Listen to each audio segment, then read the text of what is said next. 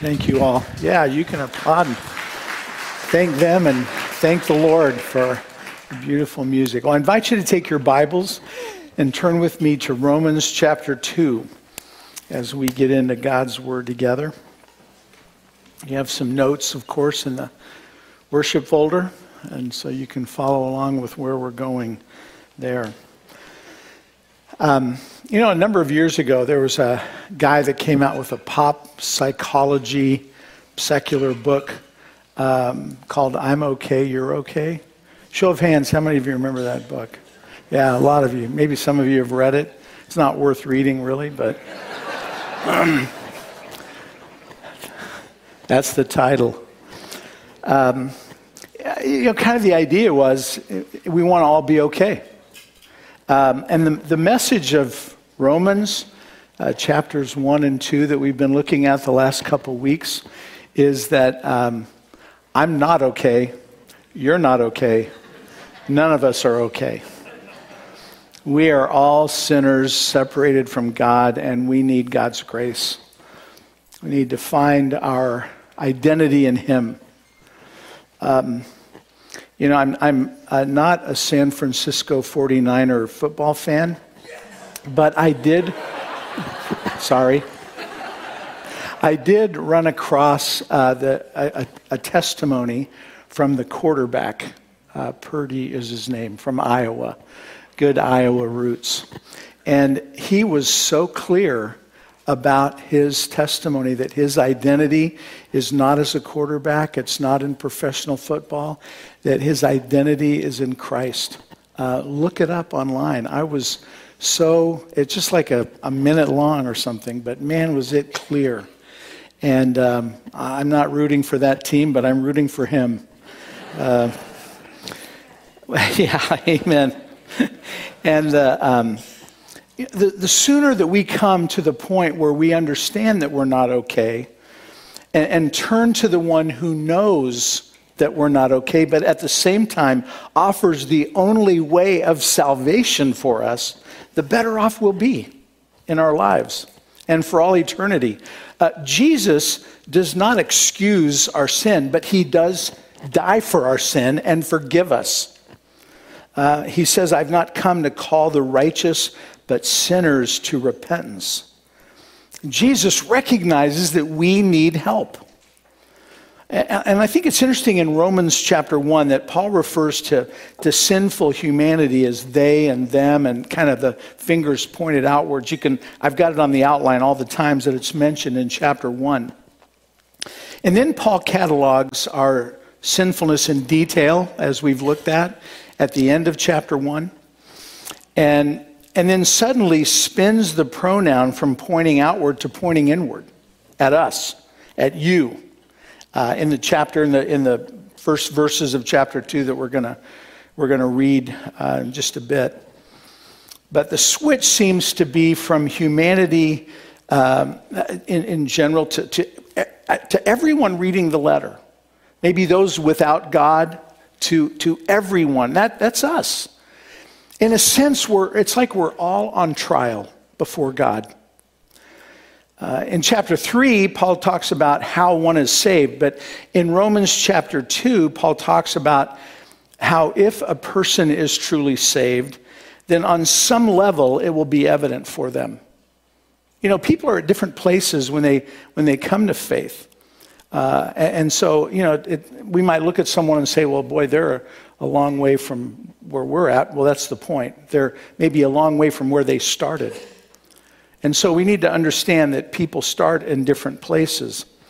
But it's important to know that we are supposed to have something, if we're following Christ, people should be able to look at us and see something of what Christ is doing in our lives. We have opportunities all week long to be able to talk to people, to be able to be a light for them. I hear about them, and I guess I'm jealous for all of you because I'd love for all of you to hear all the stories from all of you that I get to hear, of you reaching out to people, of finding someone that needs help and just helping them and encouraging them. And that's exactly what we're supposed to do. We're supposed to live as lights for the Lord wherever we are. And I like I said, I know that many of you are doing that, and just keep on doing that. I read it this last week about a young gal who's a new Christian, and she ran across a guy who was not able to, had lost his job because of health reasons, cancer. He was fighting cancer and needed a surgery not related to the cancer and couldn't afford it. And she said, again, she's a new Christian. She didn't know if this could happen or not, but she said, maybe my church can help. And she went to her pastor, and the pastor said, yeah, well, help. And the guy was an atheist. He had actually he's from Henderson, Texas. He had brought a case against the city for having a manger scene. And he was just not having any religion at all. The church ended up helping him significantly, almost paid completely for the surgery. And he didn't become a Christian, but maybe as a gesture of what he was feeling and maybe on the way to becoming a Christian, he actually bought a star for the top of the manger and said, I'll let you guys figure out how to plug this in and make it work, but here it is. I think that's pretty cool. So how is your faith showing to the people around you? Yeah, people that you think don't know you're a Christian, don't know that you go to church, oftentimes have higher expectations for you as a Christian than we do for ourselves. But we have an opportunity to show them what Jesus is really like. That's what a Christian means. A Christian is a little Christ. We're all little Christs out there in the world. Well, let's read our passage, Romans chapter 2, beginning at verse 1. And remember, this isn't about the person sitting next to you. This is about you and me, all of us. You, therefore, have no excuse. You who pass judgment on someone else, for at whatever point you judge another, you are condemning yourself, because you who pass judgment do the same things. Now we know that God's judgment against those who do such things is based on truth. So when you, a mere human being, pass judgment on them, and yet do the same things, do you think you will escape God's judgment? Or do you show contempt for the riches of his kindness, forbearance, and patience, not realizing that God's kindness is intended to lead you to repentance? But because of your stubbornness and your unrepentant heart, you are storing up wrath against yourself for the day of God's wrath, when his righteous judgment will be revealed. God will repay each person according to what they have done. To those who by persistence in doing good seek glory, honor, and immortality, he will give eternal life. But for those who are self-seeking and who reject the truth and follow evil, there will be wrath and anger. There will be trouble and distress for every human being who does evil, first for the Jew, then for the Gentiles. But glory, honor, and peace for everyone who does good, first for the Jew, then for the Gentile. For God does not show favoritism. All who sin apart from the law will also perish apart from the law. And all who sin under the law will be judged by the law. For it is not those who hear the law who are righteous in God's sight, but it is those who obey the law who will be declared righteous. Indeed, when Gentiles who do not have the law do by nature things required by the law, they are a law for themselves, even though they do not have the law. They show that the requirements of the law are written on their hearts, their consciences also bearing witness, and their thoughts sometimes accusing them and at other times even defending them. This will take place on the day when God judges people's secrets through Jesus Christ, as my gospel declares. This is God's word. You know, it's generally not too hard to get people to admit that they're not, that they're sinners. You know, no one's perfect, right? We say that. But they have a hard time agreeing with the fact that God's wrath should be equally on our lesser sins, like maybe envy or disobeying parents, to the same degree that those who are guilty of the greater sins like murder or rape. That just doesn't seem right to them. Our thinking is wrong when we think that God doesn't mean what he says about his judgment on us being for all sins. And I think there are a couple problems here, a couple of reasons for this. You've got them on your outline. Number one, we don't really understand God's holiness. We fail to see that God is supreme and unmatched and perfect in who he is. He's infinitely above us. And then next, we don't really understand our sinfulness. We forget that we're made in the image of God. And that every time we sin, it communicates a distortion of that image to the rest of creation. I think one of the best examples here is the Apostle Paul. Paul, in one of his first letters in 2 Corinthians 11, says, "I do not think I am the least inferior to those super apostles." He's defending his apostleship, but that was his view of himself. In one of kind of his middle letters, in Ephesians, he writes, "I am the very least of all the saints." And then in one of his last letters, in 1 Timothy 1, Paul describes himself as the worst sinner of all. So you would think that as he gets closer to God, he would see his holiness and he would see, wow, what a great holy man I am. I'm humble about it, but I'm great. That's not what Paul says. In other words, I think as Paul matured and grew in his vision of God and his holiness, the more he grew, the greater he saw his sin. The more clearly he saw his sinfulness before God. And so as we grow closer to the Lord, we will be more and more conscious of our sin. But you see the progression for Paul as he grows in Christ? You can match me with the least of the apostles. I am the chief among sinners. I'm the least of the saints. I'm the chief among all sinners. And so that should be, I think, our attitude as we come before God.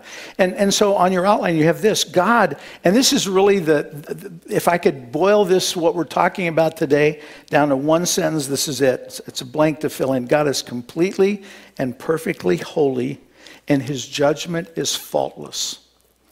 God is completely and perfectly holy, and his judgment is faultless. And that's really what the first 16 verses of Romans chapter 2 are about. As we come to understand or confirm our understanding in God's perfect judgment, like the Apostle Paul, that will bring health to our souls. That will cause us to love him more, to see ourselves more clearly as we see him more clearly. So as followers of Jesus, our goal is to better depend on him and the power of his Holy Spirit to live our lives in the world.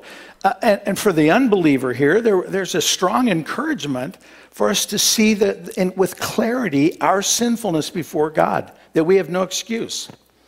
So in these verses, there are three truths, I think, that become very clear to us. And the first one is that God's judgment is inescapable. That's number one on the outline. We look back at Paul's list at the end of chapter 1, and we think, this isn't me. I'm just not that bad. But let me ask you, between you and the Lord right now, just in your own heart, how do you determine what's good and bad?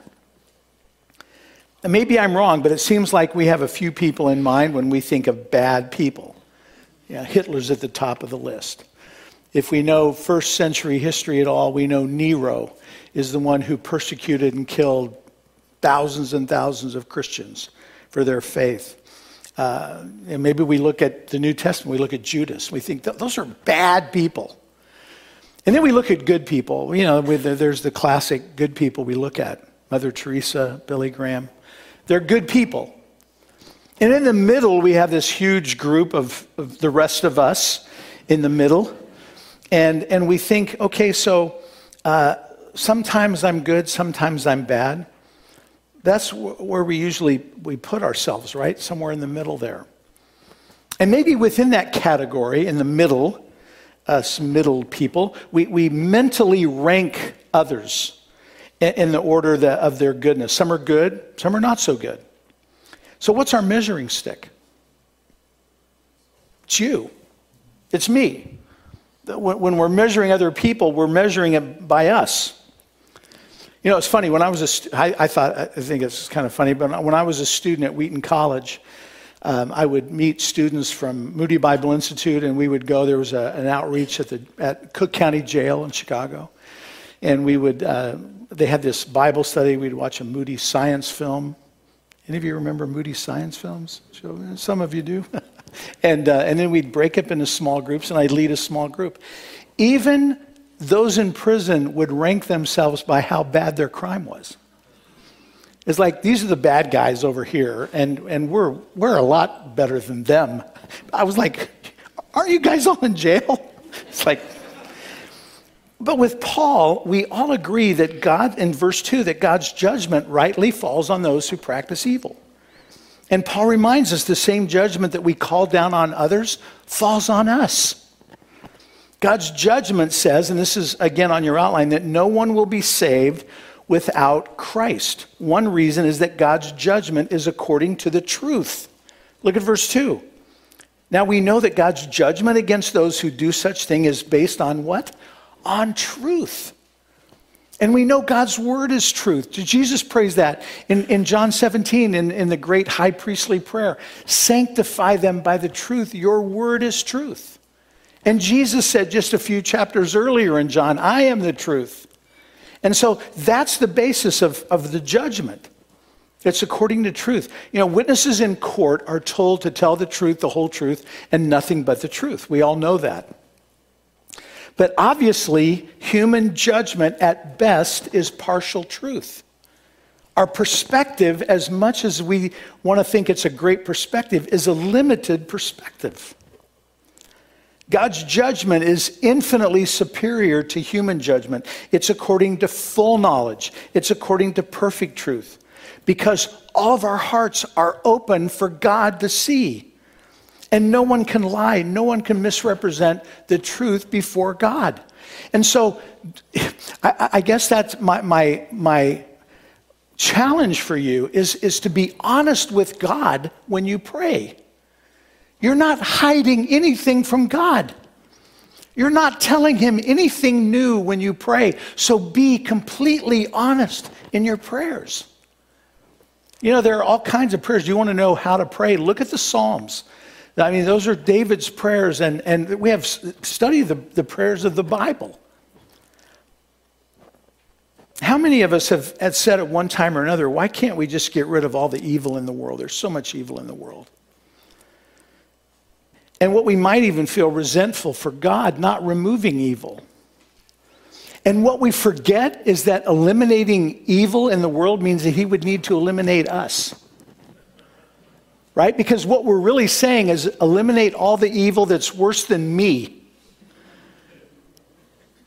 Because for God to eliminate all evil, we'd all be in trouble. Verse 3, look at verse 3. So when you, a mere human being, pass judgment on them, and yet do the same things, do you think you will escape God's judgment? Back to verse 1 for a second. You therefore have no excuse, you who pass judgment on someone else. For at whatever point you judge another, you are condemning yourself because you pass judgment. You who pass judgment do the same thing. And so if God's judgment falls on everyone because God's standard is righteous, it's holy, it's perfection, why are we still alive? Why are we still here? Well, look at verse 4. Or do you show contempt for the riches of his kindness, forbearance and patience, not realizing that God's kindness is intended to lead you to repentance? It's on the outline. Why are we still alive? Because of grace. Because of the grace of God. In other words, the idea of grace is, in Greek, it's really a gift. That's what grace means. It's a gift. And salvation is a gift. And our very life is a gift from God. A gift is something that you haven't worked for in grace. It's something that you don't pay for. It's free. It's free to you. It's costly, but it's free. And so whatever else grace means, it is a free gift of God. By grace, we live the kind of life that God wants every one of his children to live. And so verse 4 talks about the riches of God's kindness. In other words, God has these huge resources of kindness to pour out on us. In fact, what does God's kindness do? God's kindness is intended to lead you to repentance. Ephesians 4:32 says, be kind to one another, tender-hearted, forgiving one another, even as God in Christ has forgiven you. And so the ultimate kindness is God forgiving us, forgiving our sins. That's why he sent Jesus to die for our sins. You know, we think of the beginning of the Reformation with, or at least I do, with the nailing of the 95 Theses on the door at Wittenberg. The very first thesis that Martin Luther wrote says this: when our Lord and Master Jesus Christ said, repent, he willed the entire life of believers to be one of repentance. That's thesis number one of the 95 Theses. And so, in other words, the gospel is for every day. It's for every Christian at every moment to live a life of repentance before God. That should be our continual posture. We're finding ourselves, it's like the Apostle Paul. It's continually going before the Lord and saying, Lord, where have I sinned? And looking at his holiness and examining our lives, not by the person next to us, but by God's holiness. And the deeper our love for God grows, the clearer we will see our sin. And we confess that sin. We repent from that sin. We do an about face and run from that sin. And so genuine repentance is rooted in a high value of God. We're not valuing ourselves, we're valuing who God is. And so that should be our continual posture, to turn away from sin and toward God's holiness. The issue is not, have you been baptized? The issue is not, are you a member of a church? The issue is not, have you prayed a prayer of salvation? You can pray a prayer of salvation in your head and not be a Christian. You've got to meet it in your life and in your heart. God sees our heart. He sees not what you say, but if what you say matches with what your heart says. And so are we looking at our heart? And we need to examine our hearts. And what God leads you to is repentance. That means there's a profound change of mind and heart, that we are learning to hate sin and hate hypocrisy. And we turn to Jesus in humility and in faith, and because we know he alone is our only hope. I'll tell you what, I, as a young man, was not a Christian and was without hope in this world and going in a very wrong direction. And in my personal testimony, I had 3 non-Christian friends come and tell me that I should become a Christian because my life was so messed up. And we were all kind of a part of what was kind of the Jesus movement. It was a guy who'd come out to Wichita, Kansas from Calvary Chapel in Costa Mesa. And he somehow got a chance to speak in a government class at my high school. It had nothing to do with government.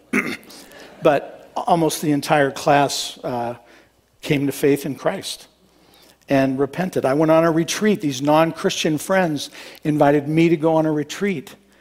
And I heard the gospel for the first time. And I and my 3 friends all became Christians that weekend. But my life was going in a wrong direction. I was without hope. I just got caught stealing a car. right before I went on that retreat. My mom almost didn't let me go on the retreat because of that. And it's like, by God's grace. And then I come to faith, and man, I didn't know what a Bible study was, but the next week after I became a Christian, I was in 6 Bible studies out of 7 nights of the week.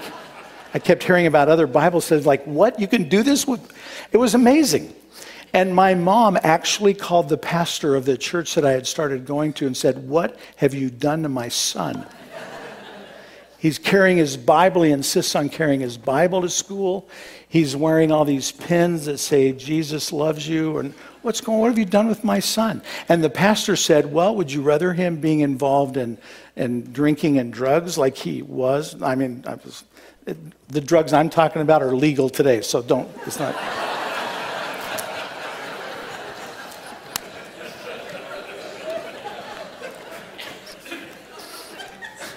Or would you rather him carrying a Bible?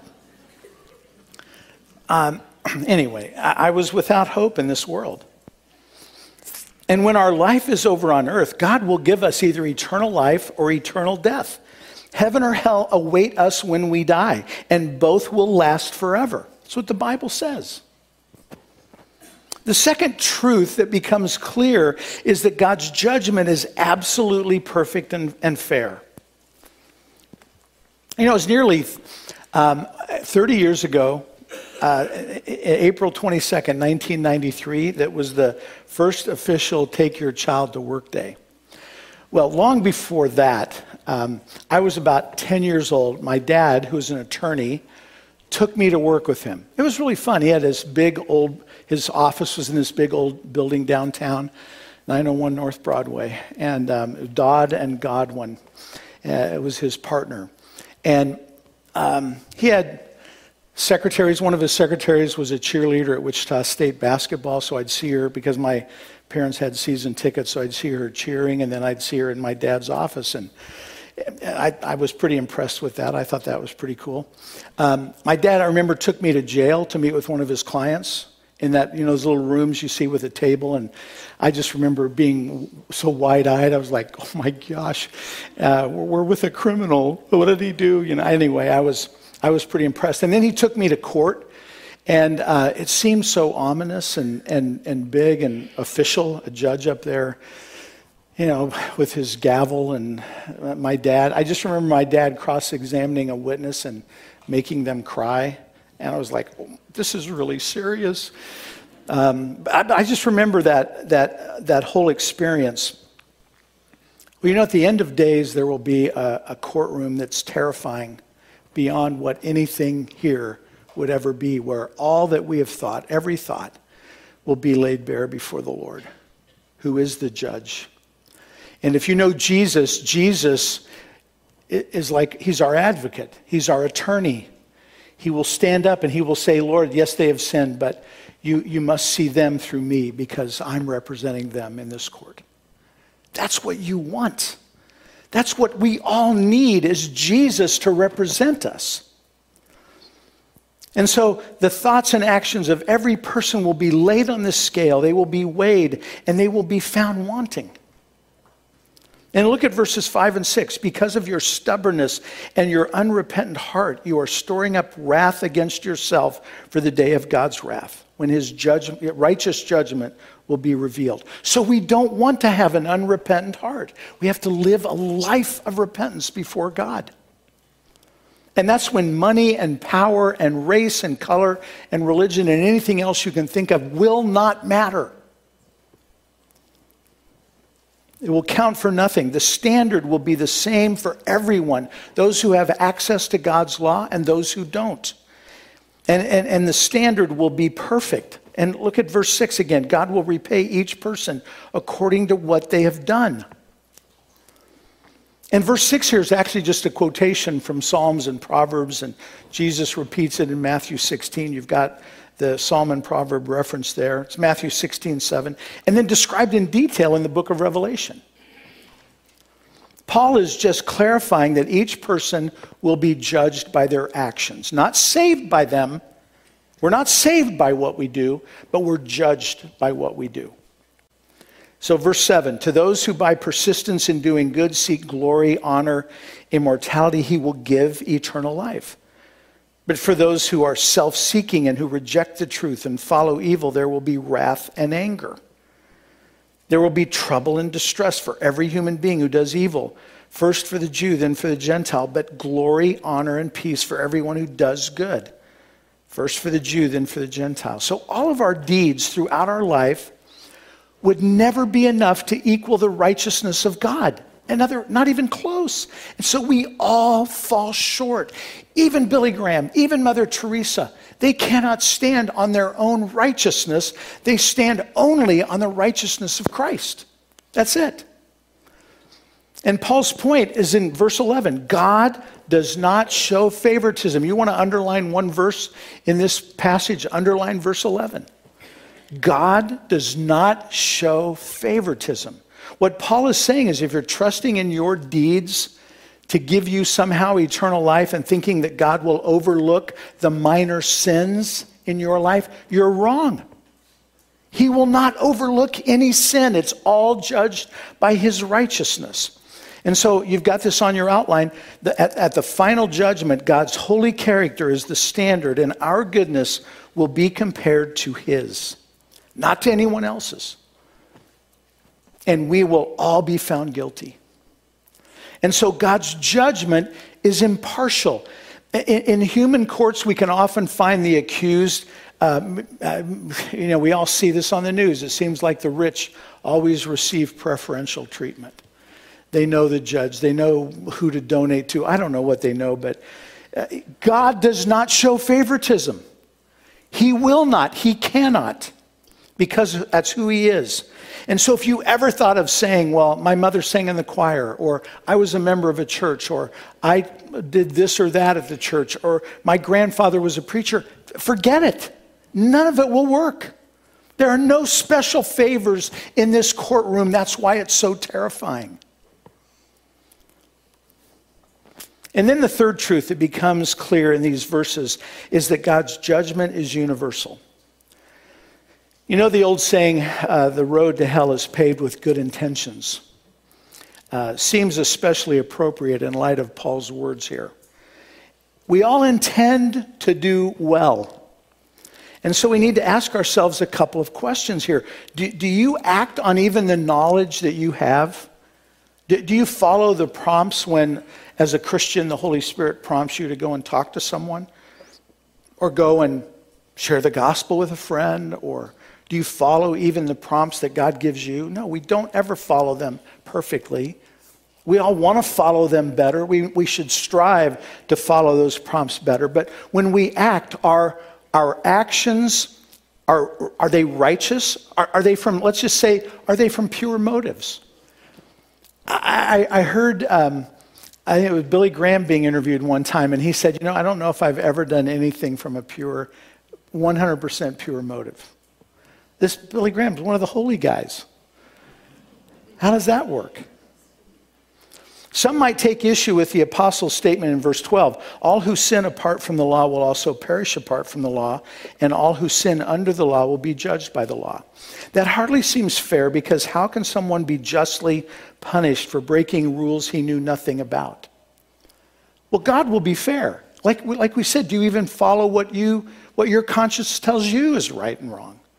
And we don't. The answer is no, we don't. The Gentiles living in places far removed from the promised land.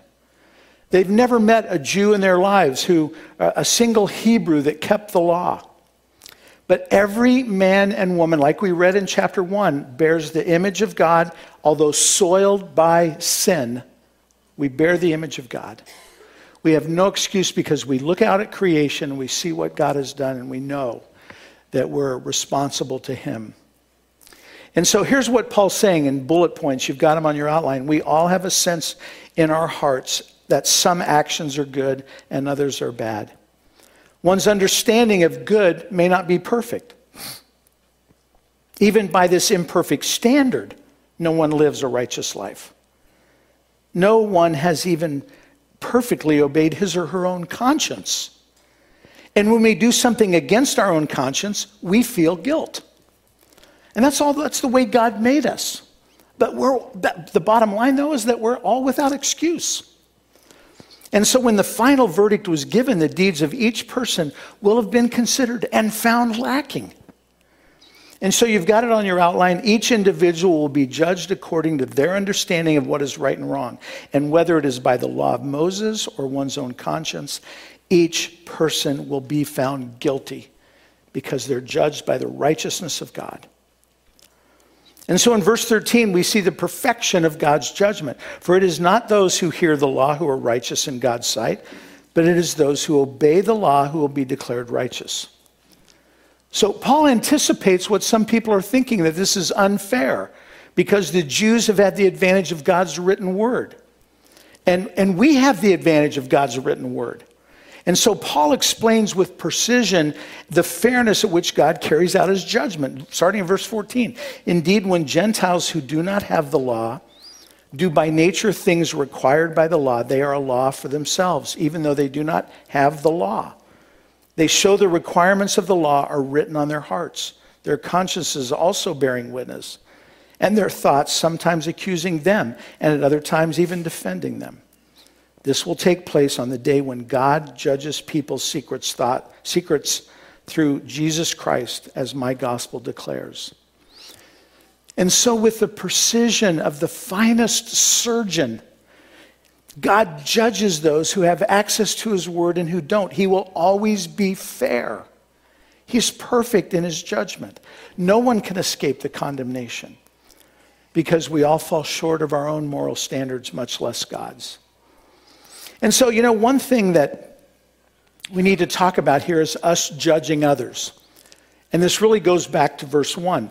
But the Greek word used here for judge is the same word that's used in Matthew 7 when Jesus says, "Do not judge so that you may not be judged." So neither Paul nor Jesus means that we should ignore or condone the wrongs of others. That's not the point here of judging. I'll give you an example. The Apostle Paul in 1 Corinthians 5, he confronts a man with his sin. But Paul is very clear that his end goal is to get this person on their feet again, spiritually, so that they can know God's forgiveness on the day of judgment. But Paul confronts the sin. So we're not supposed to ignore sin. And of course we're to hold someone accountable, but we're also to be aware of our own motives. And so there's some questions here that we can ask ourselves, you have on the outline. Are we guilty of being self-righteous and indifferent to the well-being of others? Do we point out the sins of others and then show them no mercy? Do we harbor feelings of superiority and use the wrongs of others to advance our own interests? And are we guilty of deflecting attention from our own guilt by accusing others? Why are the answers to these questions so important? Well, because Jesus warns us in Matthew 7:2, for you will be treated as you treat others. The standard you use in judging is the standard by which you will be judged. And that passage goes on, and I encourage you to read the rest of it, but the significance of this goes back to verse 1 of Romans 2. In that which you judge another, you condemn yourself. So the only way we can confront the sins of others is with a humble attitude, with a spirit of grace, because we know that God will judge us in the same way we judge others. So according to these first 16 verses of Romans chapter 2, a person who is truly redeemed will seek to live a holy life before God. And a person who does not display any evidence of a holy life will lay no claim on eternal life. And so he's going to look at our actions. That's how we will be judged again, not how we become a Christian. We become a Christian by grace through faith alone. And so the message of God's judgment is this: however dark your sin, however much you have successfully hidden your sin, God says to you, surely your sin will find you out, for I will bring every deed into judgment, even the things that are hidden.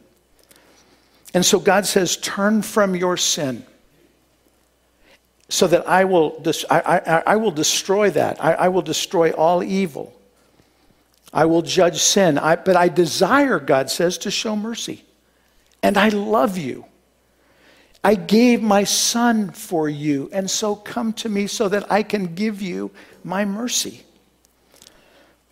I just want to end with this. Lieutenant Bridewell was a Christian.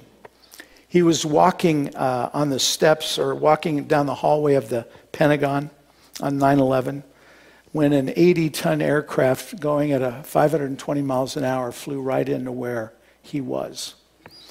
And it knocked him over, knocked him. He lost consciousness for a bit. He came to. He was surrounded by fire. He knew he needed to get up and run. But he was disoriented. He didn't know which way to run. But as a Christian, he knew that his life was in God's hands.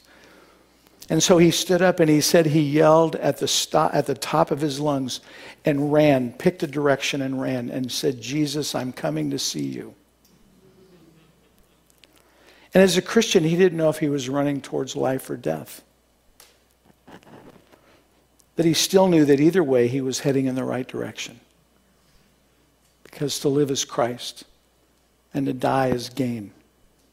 It's more Christ. And as a Christian, we don't have to wonder what direction to run in. We run to Jesus. He alone has the answer. Amen. Amen. Let's pray. Dear Heavenly Father, I thank you that you are the Savior. Help us to always be completely honest before you. I thank you that your judgment is perfect. And we at the same time thank you that your invitation is clear to all who received you, to those who accept you, to those who believe in your name. You give the right to become your children. Father, we want to strive to be like you, but we know we'll never arrive. So help us, Lord, to live a life of repentance. We love you so much. If there's anyone here who's never received you, may they just right now say, Lord, I need you in my life. Please be my Lord, be my Savior. In Jesus' name we pray. Amen. And from the Apostle Paul at the end of Romans, now to him who is able to strengthen you in the faith, to the only wise God, be glory forevermore, through Jesus Christ, the Anointed One. Amen.